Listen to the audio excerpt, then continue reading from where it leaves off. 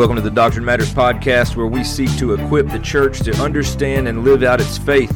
I'm your host, Stephen Dew. I'm the preaching pastor at South Caraway Baptist Church in Jonesboro, Arkansas. We want to thank you for joining us today, and let's get right to today's episode.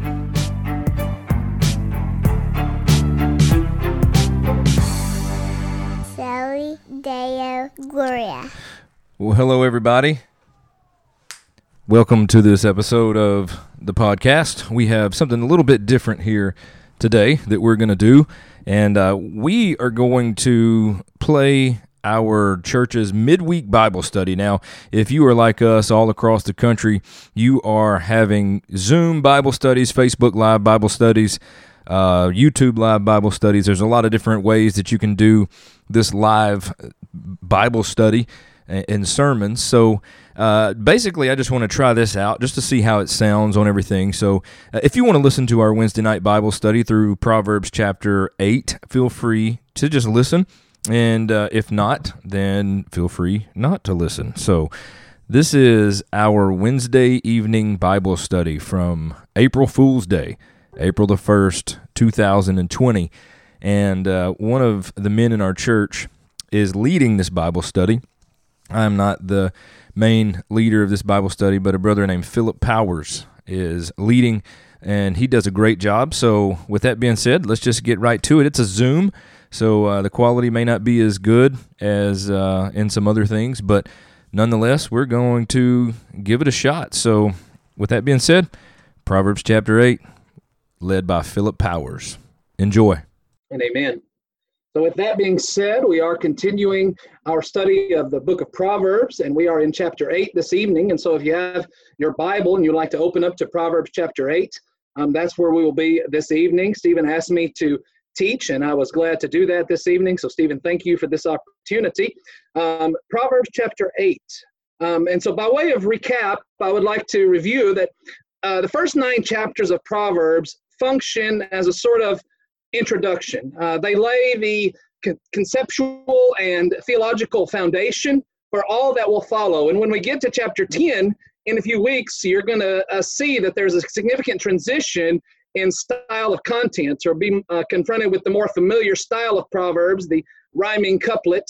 But here in the first 9 chapters, we have a sort of introduction, a sort of prolegomena, if you will. That's just a fancy word that just means things that are said first. But it's just the introduction. And everything that we've said for these first 7 chapters has been moving toward chapter 8. Chapter 8 is the climax of this introduction. It is the piece de resistance. It is the high point of this introduction. It's where everything has been moving. And so in order to set the scene, I'd like to recall what Nathan introduced us to last week back in chapter 7. In chapter 7 and verse 9, we were introduced to a character. Verse 9 of chapter 7 says, "At twilight, in the evening, in the dark of the night, a woman came to meet him, dressed like a prostitute, having a hidden agenda. She was loud and defiant, and her feet do not stay at home. Now in the street, now in the squares, she lurks at every corner." And so we had a scene that was set, a sort of sketchy scene, a sinister scene, a dark scene that was set. And by contrast, when we step into chapter 8, we have a huge contrast with the Lady Folly. The seductress is now going to be contrasted with Lady Wisdom, the main character, if you will. And she's going to step to the forefront and give us her climactic address, an invitation, if you will, into God's ways. You may recall that we actually were introduced to Lady Wisdom back in chapter 1, all the way back in chapter 1. You don't have to turn there, but chapter 1, verse 20, Wisdom calls out in the street. She makes her voice heard in the public squares. She cries out above the commotion. She speaks at the entrance of the city gates. And so we met her back then, but now she's going to step to the forefront of the scene, so to speak, and just lay it out for us. Basically, she's going to lay it all on the line here and give us her invitation. And so as we think about Lady Wisdom, we need to remember that this is a personification of the concept of wisdom. In Hebrew, the word for wisdom is a feminine noun, and so it's very natural for Solomon to pick up that concept and personify it as a woman. Now, this does not mean that There is a separate entity in the divine Trinity known as wisdom, a feminine being. That is not what this means, and we don't want to go there. But we do want to recognize that this is a poetic device, a literary device meant to help us convey and to see in a more vivid way, in a more dramatic way, God's invitation to wisdom. And so that's why we have the character of wisdom portrayed as a woman. It's a dramatic portrayal, if you will, to help us visualize and conceptualize this invitation that is being made. And so we're in chapter 8, and so let's just jump in here and jump into verse 1. So verse 1 of chapter 8 says, "Doesn't wisdom call out? Doesn't understanding make her voice heard? At the heights overlooking the road, at the crossroads she takes her stand. Beside the gates leading into the city, the main entrance, she cries out, 'People, I call out to you. My cry is to the children of Adam.'" And let's just stop right there. So obviously, in contrast to Lady Folly, the seductress that we met in chapter 7, here wisdom steps to the forefront, and she steps right onto the center of public commerce. When it talks about the crossroads beside the city gates at the main entrance, in the ancient day, this would have been the center of public activity, the center of culture, and the center of trade, the center of economic activity. It's where all of the business of the city took place. And so instead of hiding in alleyways, instead of hiding on the street corners in the dark, wisdom steps onto the scene in the middle of the light. She steps into the public square and makes her address universal. And so what we can learn from this, I think, about what we learn here about God, is that God is knowable and that he wants to be known, right? Whereas Lady Folly hid in the darkness in the alleyways and kind of whispered, here God makes his address in the full view of all of humanity. In fact, she addresses the children of Adam in verse 4. And so this tells us that God wants to be known and that he is knowable, that there is no mystical gymnastics that we need to do, no special exercises that we need to click off. There's nothing, no hoops to jump through, no special trade that we need to engage in to know God, that he has revealed himself in a way that is knowable, and he wants to be known. And that's very important for us to understand about God, that he has revealed himself. This is what Paul said in Romans chapter 1, that his divine attributes and eternal nature have been seen through what has been made, so that men are without excuse. And so here we have wisdom personified, stepping onto the scene and addressing all of humanity. And so what we learn from this is that the gospel has a general call, a general invitation that is acceptable, that is offered to all. I want to read, I found this quote from the Canons of Dort. And if you don't know, the Canons of Dort are that document from the Reformation era from which we get the 5 points of so-called Calvinism, although I hate that term. But the Canons of Dort, this is from chapter 2, article 5. It says, "It is the promise of the gospel that whoever believes in Christ crucified shall not perish, but have eternal life. This promise, together with the command to repent and believe, ought to be announced and declared without differentiation or discrimination to all nations and peoples to whom God in his good pleasure sends the gospel." And so the point here is that when we proclaim the gospel, when we share the good news of what God has done, we are to offer it to all individuals, that it is not up to us to know who has been predestined or elected to salvation. That is not for us to know. Those specifics are hidden in the secret pleasures of God's will, but ours is to offer the invitation indiscriminately, to offer it universally, to invite all to believe and to leave the results up to God. And that's what's going on here. God, wisdom is making an invitation that is universally offered in the middle of the public. She says in verse 4, "People, I call out. My cry is to the children of Adam." In other words, it is universally applied, universally available. And so she carries on in verse 5. "Learn to be shrewd, you who are inexperienced. Develop common sense, you who are foolish. Listen, for I speak of noble things, and what my lips say is right. For my mouth tells the truth, and wickedness is detestable to my lips. All the words from my mouth are righteous. None of them are deceptive or perverse. All of them are clear to the perceptive, and right to those who discover knowledge. So let's stop right there.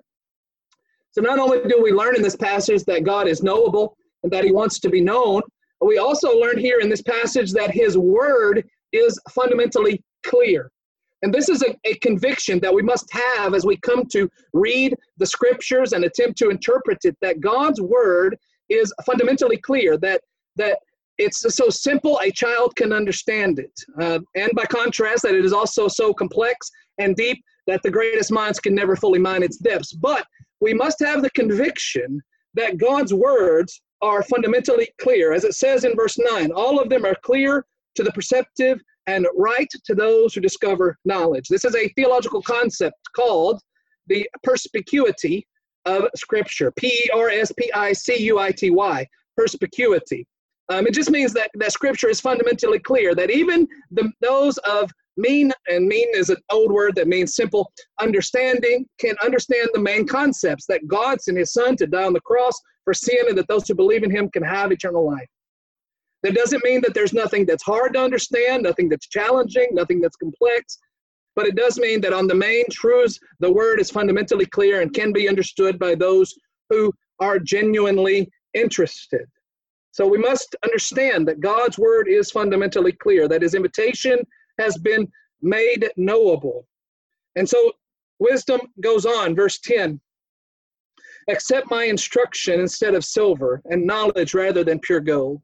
For wisdom is better than jewels, and nothing desirable can equal it. Again, emphasizing the value of wisdom. We've seen this throughout the first 7 chapters, that wisdom is more valuable, that God's ways are more valuable than earthly treasures. So this is, again, reinforcing those ideas. Verse 12, she speaks, I, wisdom, share a home with shrewdness and have knowledge and discretion. To fear the Lord is to hate evil. I hate arrogant pride, evil conduct, and perverse speech. I possess good advice and sound wisdom. I have understanding and strength. So I don't know if you're the kind of person that underlines or highlights or circles in your Bible, but if I were you, I would take a pen or highlighter and highlight that first line of verse 13. To fear the Lord is to hate evil. And again, I'm reading from the Christian Standard Bible, but the point is clear. To fear the Lord is to hate evil. We've already seen that the theme of Proverbs is the fear of the Lord is the beginning of wisdom or of knowledge. And so here, Solomon goes on to say that to fear the Lord is to hate evil. And so I do want to try to open us up for a little bit of dialogue. And so I would like to hear from you what you think it might mean to hate evil and how that relates to fearing God. What does that mean? What do you think? What does it mean to fear the Lord is to hate evil?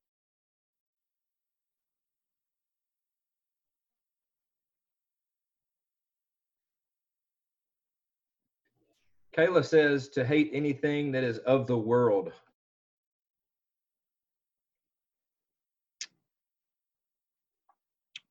That's a good answer. Any others? Any other ideas of what it means to hate evil?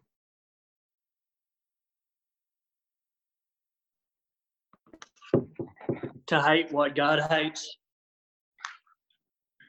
I like that answer, Jordan. And Pastor Stephen, a couple of weeks ago, we saw in chapter 6 where, you can just turn back a page, excuse me, chapter 6, verse 16, the Lord hates 6 things. In fact, 7 are detestable to him.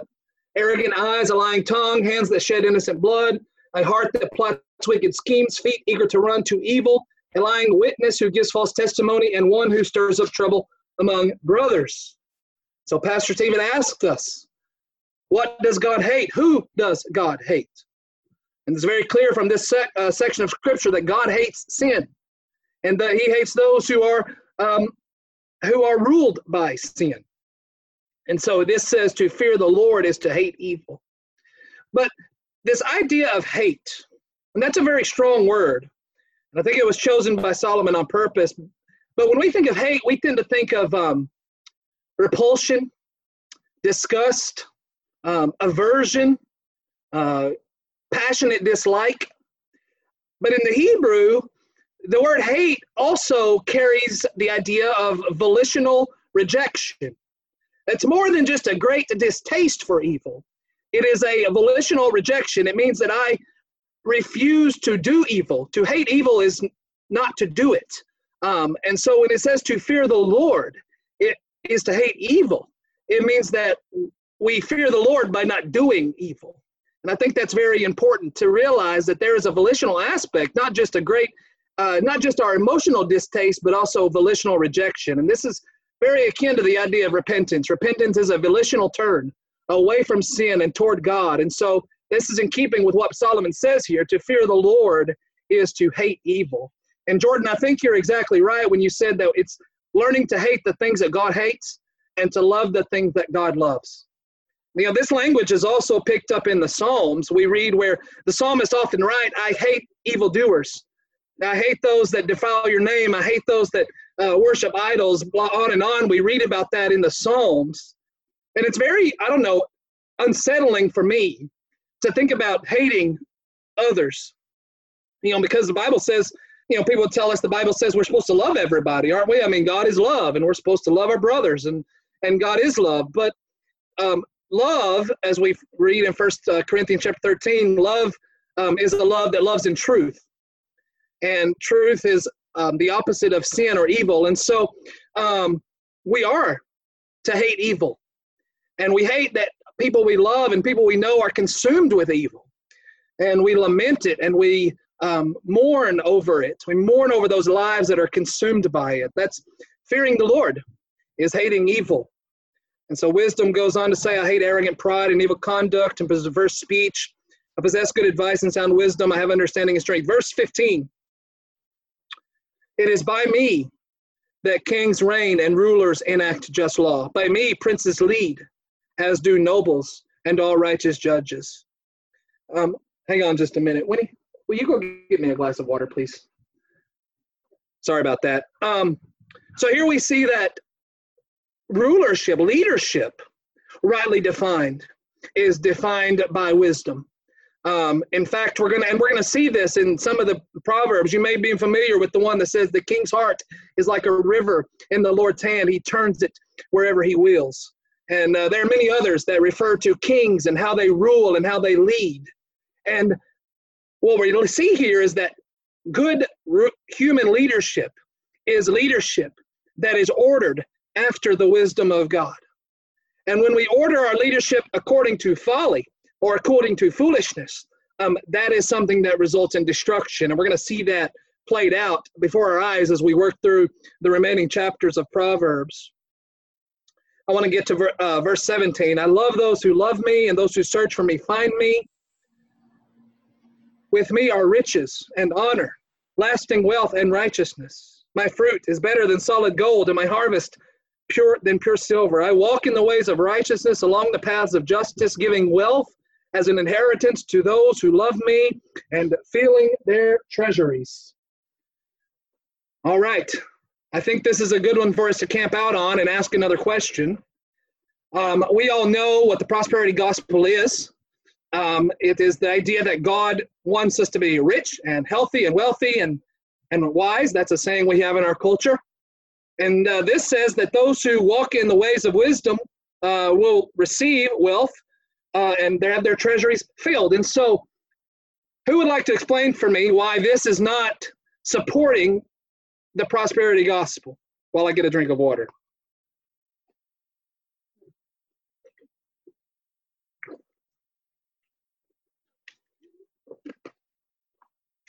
Jeremiah's got that.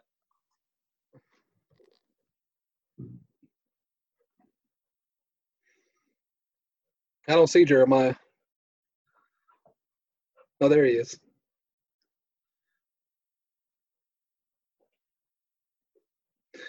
So are we in agreement then that this is promoting the prosperity gospel?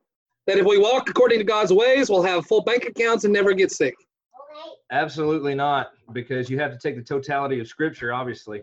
We can't just we can't hone in on this one section of Scripture and think, oh, well, health and wealth and prosperity, because if we can do that, and I think that's what a lot of these guys do, is they manipulate the text, and they don't preach and teach the whole counsel of God, obviously, because when you start looking at all of the suffering and all of the things that take place, especially in the life of a believer, we can clearly, using the totality of Scripture, come to the understanding that this is not the prosperity gospel as we know it today. Thank you, Pastor Stephen. We're told not to lay up treasures on earth, but treasures in heaven. And that's part of that whole totality of Scripture thing, right? But I think on top of that, I mean, some of the wisdom literature, some of it, is it not also teaching that you're blessed for acting wisely? And some of that is sometimes physical blessings. You're prospered by acting in a wise manner. There are blessings that come by wisdom, but it's not the focus. And as far as I can't remember. It was recent. There was a Sunday school class or a Wednesday night class where we talked about that God would give you the desires of your heart. But that was because the desires of your heart were going to be changed into the desires of godliness.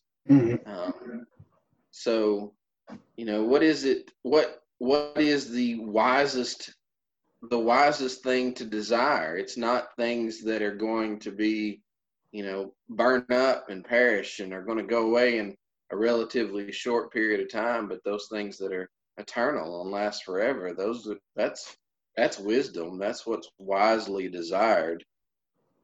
Absolutely. I thought, Nathan, were you going to say something? I saw you reaching. I was just going to say, I think that the answer for this particular passage to your question is why does this not address, or why does this not supporting prosperity gospel is in verse 18. When he says, and I'm reading from the ESV, but he says, riches and honor are with me, enduring wealth and righteousness. Right. Something eternal, greater than the earthly wealth that we think we see in verse 21, but those treasuries, that inheritance is eternal. Absolutely, and that's a good point. I would say also that the reason this is not prosperity gospel is because this is not a promise. And we have to make sure we understand the difference between a proverb and a promise. And this is going to come up again and again as we get into chapter 10 and following, but the proverbs are general truths. They are not meant to be absolute promises in every case, but they present us with the way things work most of the time. And that's the way a proverb works. So in our own culture, we might think of a proverb like an apple a day keeps the doctor away. Right?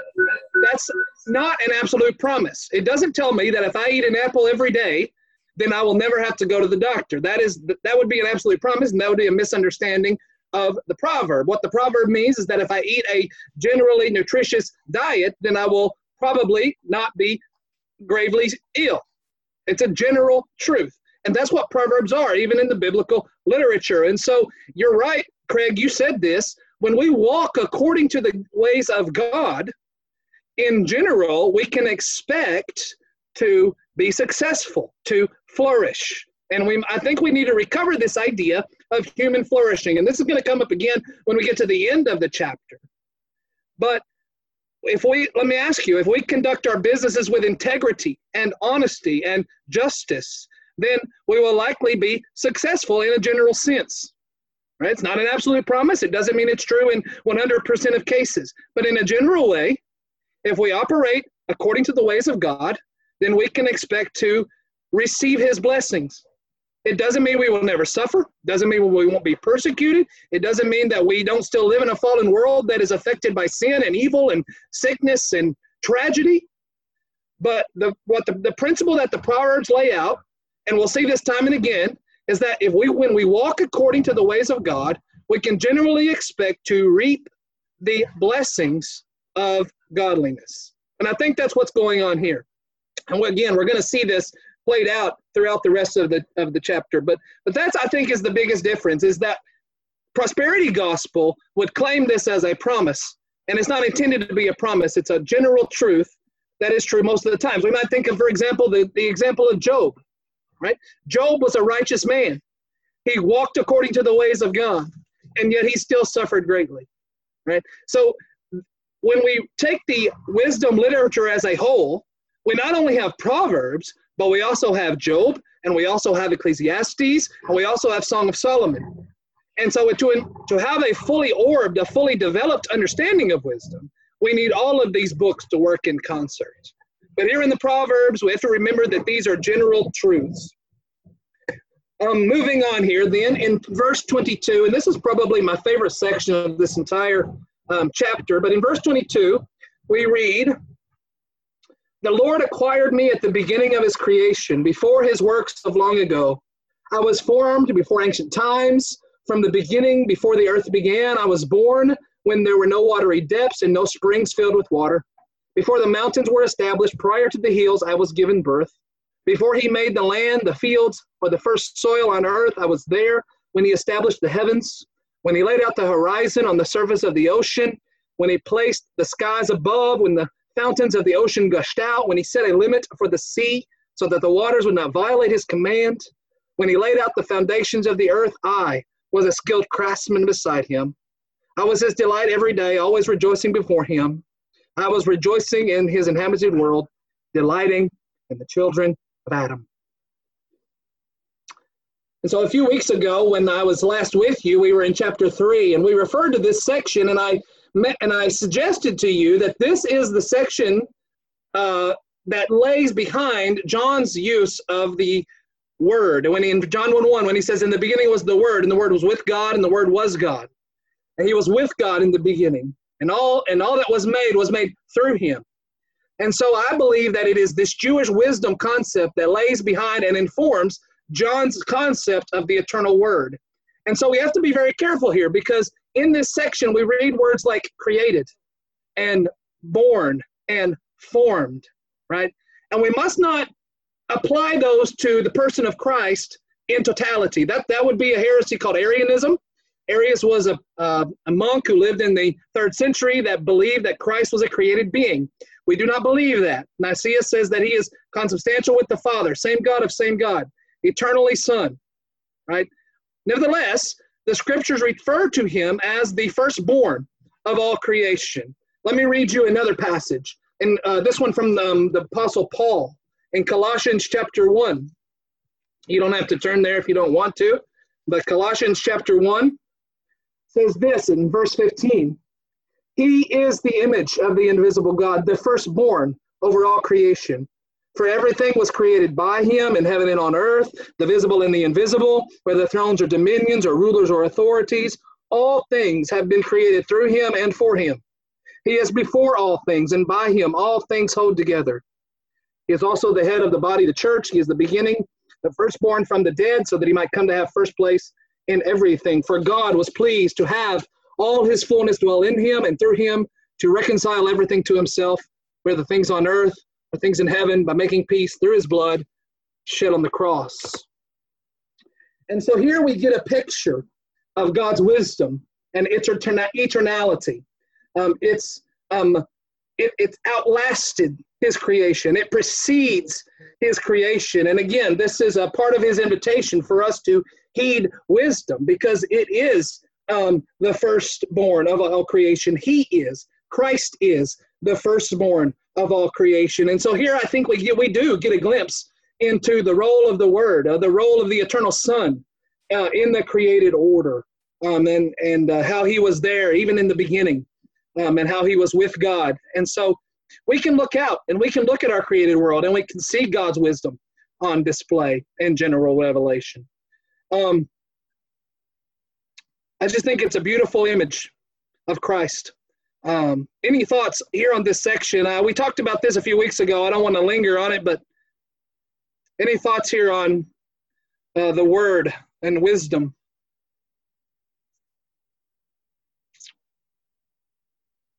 You all agree with me that this is a picture of Christ? Shake your heads, yes. Okay, good. Everybody's shaking their heads, yes. Testing.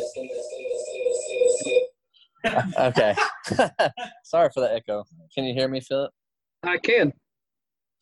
So I wanted to comment on verse 27. Have you covered verse 27? I'm sorry. I mean, just in passing, but go ahead.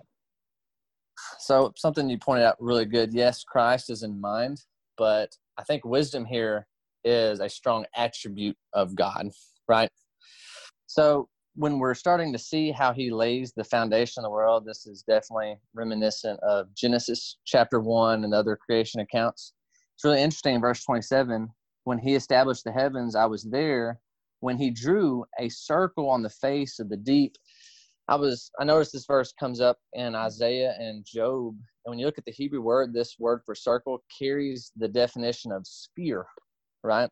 Mm-hmm. And so this is really profound, because you have in perhaps the oldest book of the Bible, in Job, you see how God is laying the foundations of the world, and he creates the world in a sphere, or the earth as a sphere. So to me, this is a strong apologetic that the word of God is powerful.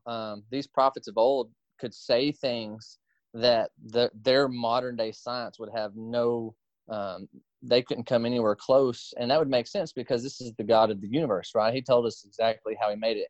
So many hundreds and thousands of years before science today confirms that fact. Absolutely. Thank you, Jeremiah. I would just add that this is poetic language, and so we want to be careful not to push the language to scientific precision, that this is a poetic description. It's meant to be vivid. It's meant to be dramatic. It's meant to grab our attentions through our imaginations and through our heart. That's kind of the idea, the way the language works here. And so we want to be careful to push it all the way to scientific precision, because that's not the way the language was intended to work. But I understand what you're saying, and I agree with you completely. So let's get the last 5 verses. And this is where I want to pick up the idea of human flourishing. Verse 32 says, "And now, sons, listen to me. Those who keep my ways are happy. Listen to instruction and be wise. Don't ignore it. Anyone who listens to me is happy, watching at my doors every day, waiting by the posts of my doorway. For the one who finds me finds life and obtains favor from the Lord. But the one who misses me harms himself, and all who hate me love death."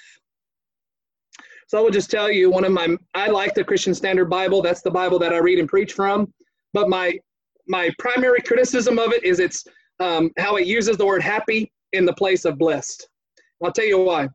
Because culturally, we have a grave misconception about happiness. You all know this. Happiness culturally seems to mean the absence of discomfort. It seems to mean pleasure. It seems to mean ease. And that's not what is carried in the idea here when we read verse 32, now sons, listen to me, those who keep my ways are happy. If you're reading from one of the more traditional translations, yours probably says blessed here.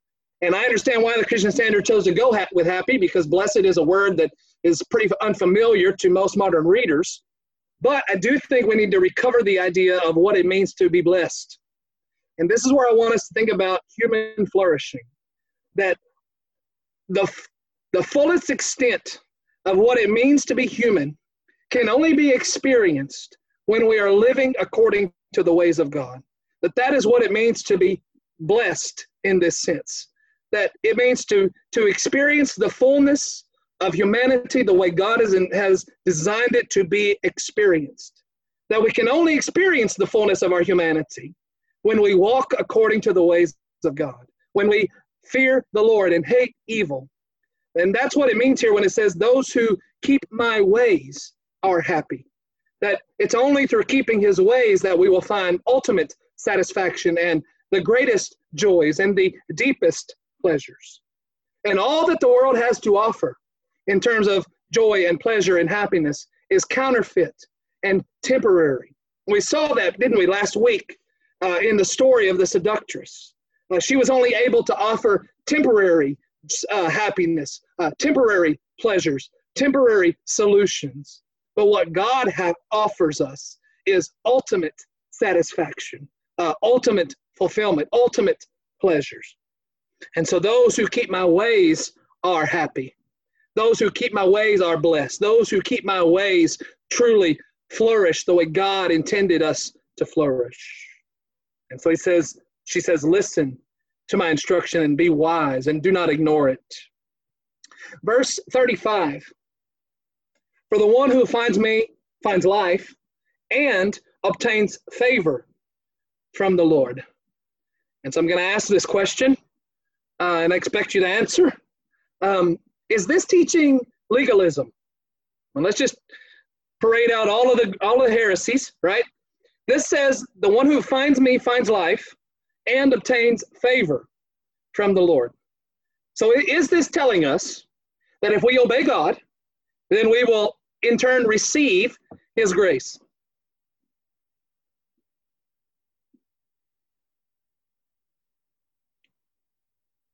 Not everybody at once. And that's like a T-ball hit right there.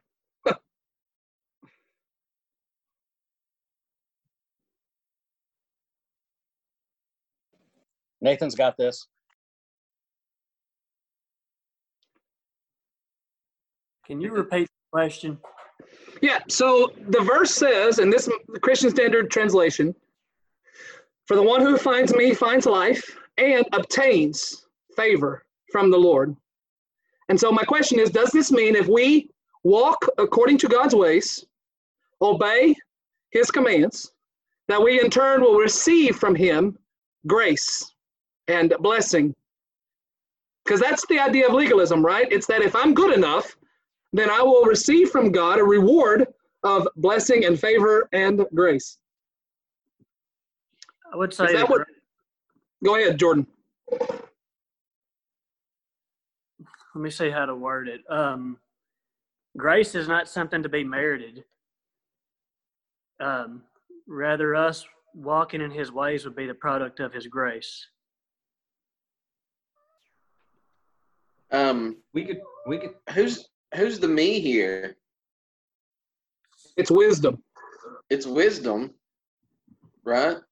Mm-hmm.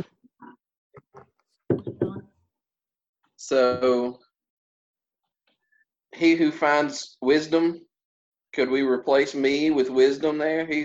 Whoever finds wisdom finds life and obtains favor from the Lord. And yes, what's the source of that wisdom? What is the beginning of wisdom? Well, the beginning is the fear of the Lord, right? So what would it mean to find wisdom here? What is that even talking about?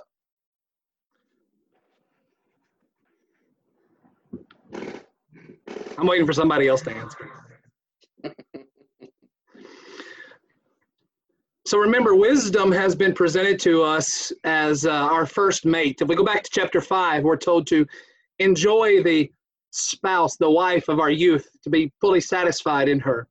And so that spouse that's talked about in chapter 5, he is Lady Wisdom. Again, it's a vivid way of grabbing our attention. And it talks about our covenant with God, that we are in a covenant with him. It's called the New Covenant, and we are his. And so obtains is perhaps a bad translation, but for the one who finds me, the one who walks in my ways, experiences grace.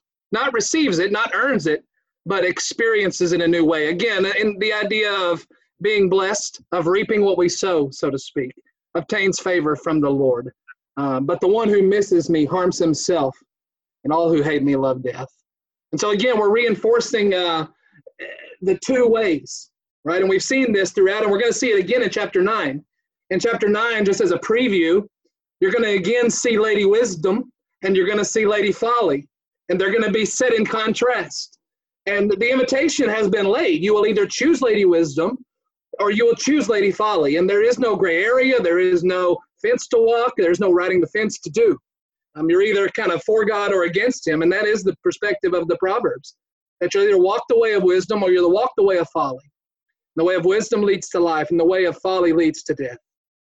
And so when we walk in God's ways, when we fear him and trust in him and remain loyal to him and when we live according to what He has laid out for us, again, we will experience His grace in our lives. We'll experience His favor, not in a way of merit or earning, but in a way of enjoying the covenant relationship that we have with Him. Is that fair? Shake your heads, yes. And I think verse 36 is sobering for me. The one who misses me harms himself. So I think that reveals the true nature of sin, right? When we reject God and when we walk in the path of sin, we're really reaping harm to ourselves. We're doing more harm to ourselves than good. And we also harm others. And all who hate me, it says, love death. So again, we see the reinforcement of you either hate God or you love Him. You either walk according to His ways and experience life, or you reject Him and walk in death. And that is the picture that's being painted here, and I think will be reinforced in chapter 9. Are there any final thoughts about anything we've considered this evening?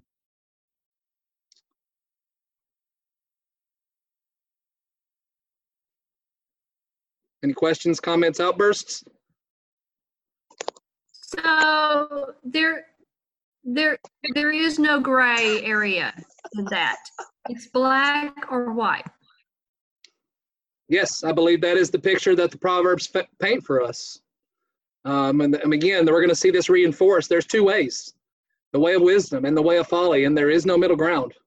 I think we see that reinforced time and again throughout the Proverbs. It's a theme that will continue to be developed as we get into the chapters 10 and following.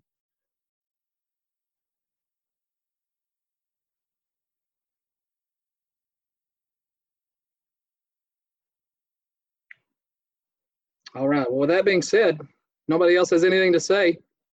I'll kick it to you, Pastor Stephen. I've got one thing. Sorry, he's already kicked it to me, Jordan. Okay. Well, this was actually Callie, so maybe you might let her speak. I will allow it.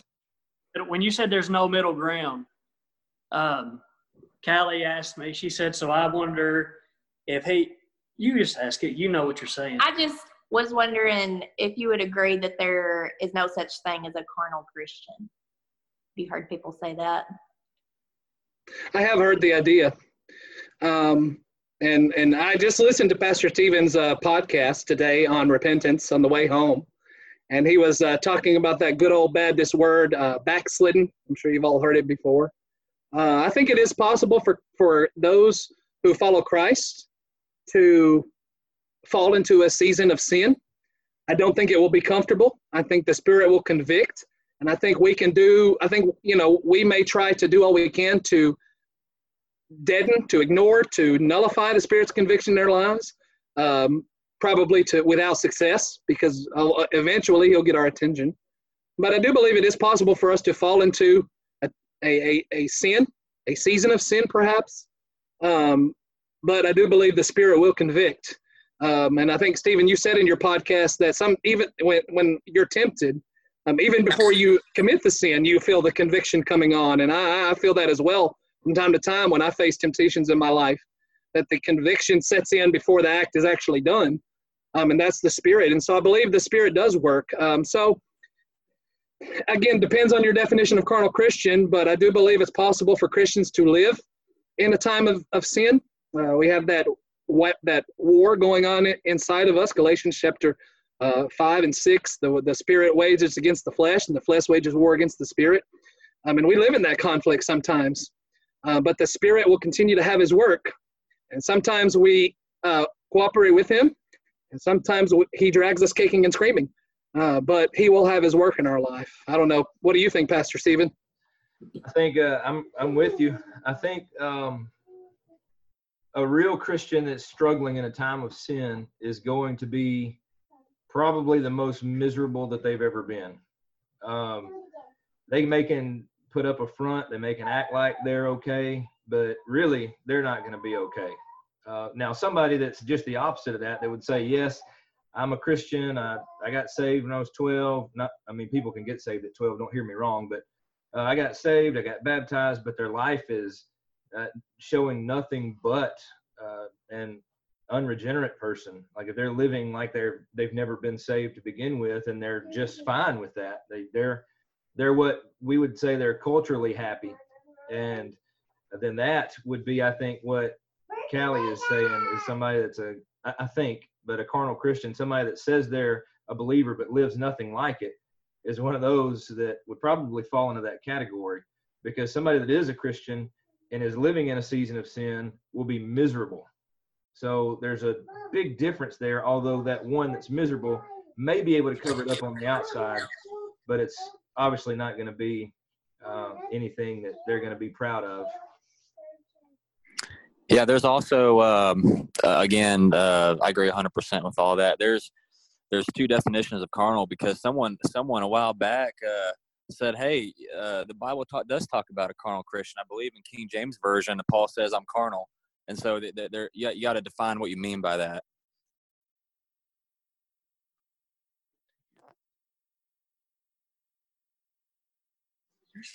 Testing. Philip, can you hear me? Oh. So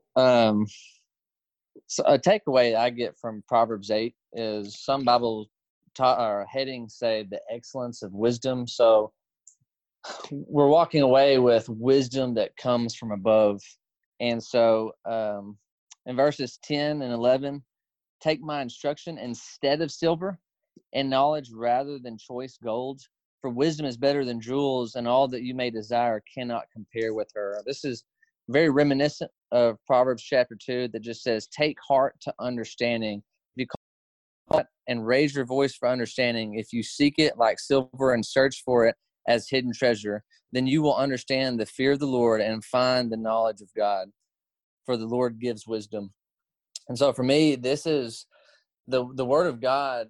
Over the years, I've been able to see, man, this is so much more precious than anything else that this world has to offer. It's the word of God that gives us divine insight. And by it, we are made wiser than people in this world. We see the psalmist in Psalm 119. He just says, we have divine insight by the law of the Lord. And so this is what Proverbs, this is why I love reading a chapter a day, whatever month or day of the month it is, because, this is just, it's nuggets of truth, but it's never disconnected from the embodiment of who Christ is. So always treasuring and honoring God's word in our heart. There's nothing else in this world that compares to that. So we need to pray for wisdom, like James 1:5 says, because he's always going to give it to us. But the means in which he's going to give us wisdom is by his word. So that is ultimately, it boils down to having a relationship with God. He speaks to us through his word, and we speak back to him in prayer. So if we really do love the Lord, we should desire to spend precious time